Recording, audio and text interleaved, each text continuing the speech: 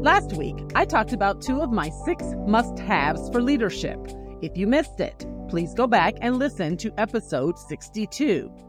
You may remember that I talked last week about followers and influence being necessary components of leadership. Leaders should have influence with the people following them, and they need to do or accomplish something with that influence. In order to do that, they need my next leadership qualifier, which is vision. Vision is defined as the ability to think about or plan the future with imagination or wisdom.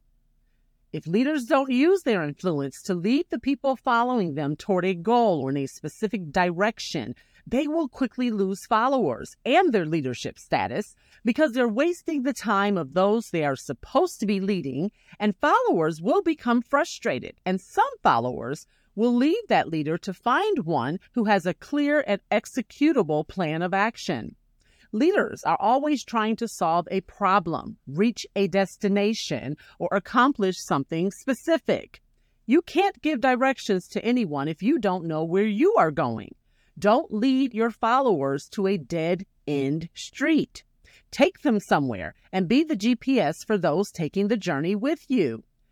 John Maxwell is quoted as saying, "A leader is one who knows the way, goes the way, and shows the way." There's a scripture that says, where there's no vision, the people perish.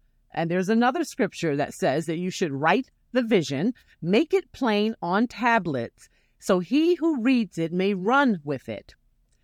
When executing the vision, it's important that leaders have my next leadership qualifier, and that is a team mentality.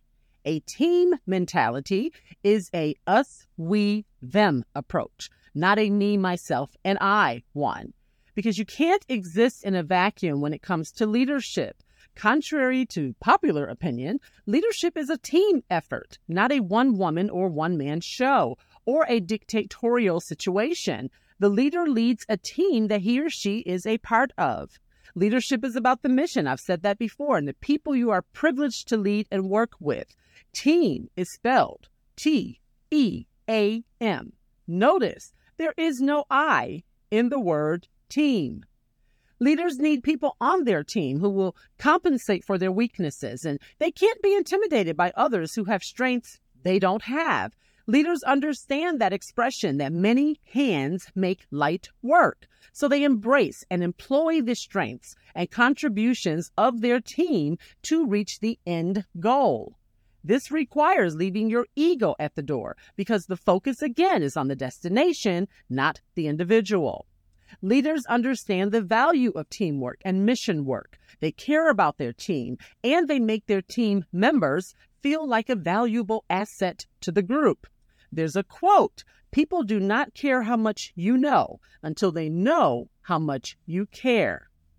You know, in the Bible, Jesus traveled with 12 men, or disciples as they were called. Jesus both led and was part of the team, and he showed them how to do what he expected them to do. One example of this is Jesus washing the disciples' feet to teach them how to be humble while serving in a leadership capacity. After washing the disciples' feet, Jesus said this to the disciples, "Do you understand what I was doing? You call me teacher and Lord, and you are right, because that's what I am. And since I, your Lord and teacher, have washed your feet, you ought to wash each other's feet. I have given you an example to follow. Do as I have done to you. I tell you the truth. Slaves are not greater than their master, nor is the messenger more important than the one who sends the message. Now that you know these things, God will bless you for doing them." There's a quote, "Leadership is not about being in charge. Leadership is about taking care of those in your charge." That is all I have for today's episode. Next week, I'll be back to talk about my final 2 must-haves for leadership. I hope you'll join me for that final discussion. I would also love to hear what factors or qualities you think are necessary for leadership. Please comment on any of the platforms you're listening from and message me via the Try Again with Monique Facebook page, or leave a voice message at speakpipe.com/tryagain. That is speakpipe.com/tryagain. Bye for now.